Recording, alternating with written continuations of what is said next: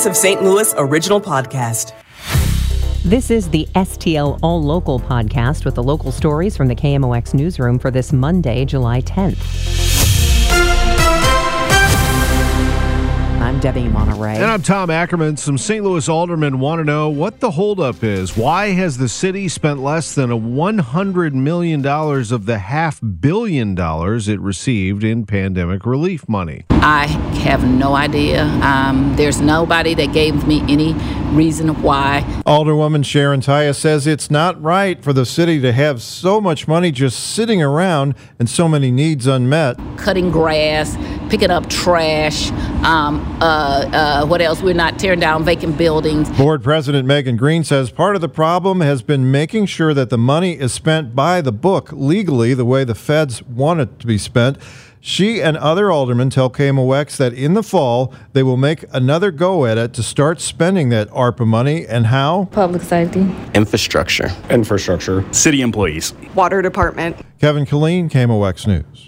Another water main break happened in the city of St. Louis over the weekend. Neighbors noticing water coming up through the pavement near Tower Grove Park, specifically in the areas of Magnolia near Grand. Crews remained out there earlier this morning fixing the problem.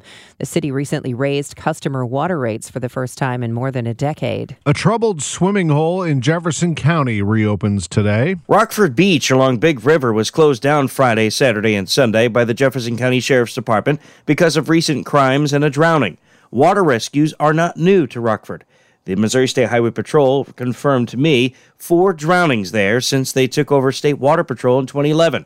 High Ridge Fire Chief John Barton says the new problem is popularity. It's so overcrowded here on the weekends that we literally cannot get emergency vehicles down to the people that need help. Our fire trucks, our ambulances, our boats, they can't get to the scene. Chief Barton says he's seen folks as far as Indiana come to Rockford. He and other reporting agencies met on Friday to discuss some solutions they're not ready to go public with yet to fix some of these problems. However, the goal, he says, is not to close the park forever. I don't think anybody's intention is we're going to permanently shut down the park. Everybody's focused on how do we make it safe for people to enjoy this river access, to enjoy the beach area and the picnic area. Rockford Beach Park reopens today, and for now, it will be open this coming weekend. Stuart McMillan, KMOX News.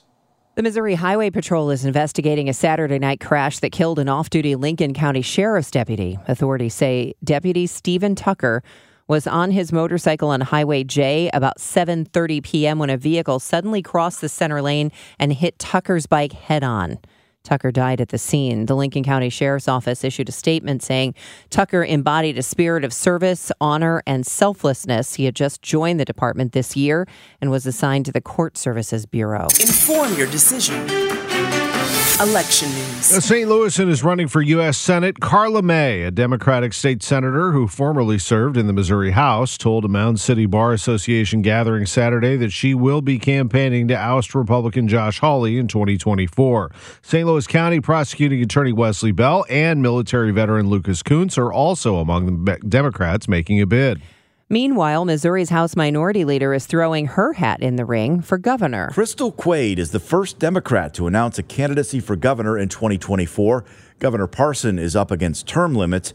In her first campaign ad, she didn't hold back against one of her potential GOP opponents, the Secretary of State. I'm not worried about bullies like Jay Ashcroft, because Missouri has never seen a governor like me before. Quaid would become the state's first female governor, and she says one of her top priorities would be repealing the ban on abortions. Quaid's planning to officially launch her campaign today in Springfield. Scott Jagal, KMOX News. July is National Extreme Heat Safety Month. With our outdoor temperatures expected to creep back into the 90s this week and humidity on the rise, Illinois Emergency Management Agency spokesperson Kevin Suhr says to drink plenty of water and wear loose, light-colored clothing. It helps reflect the sun. Definitely do not leave kids or pets in cars for prolonged periods of time. On a hot day, within 30 minutes, temperatures could really soar to 140 to 190 degrees.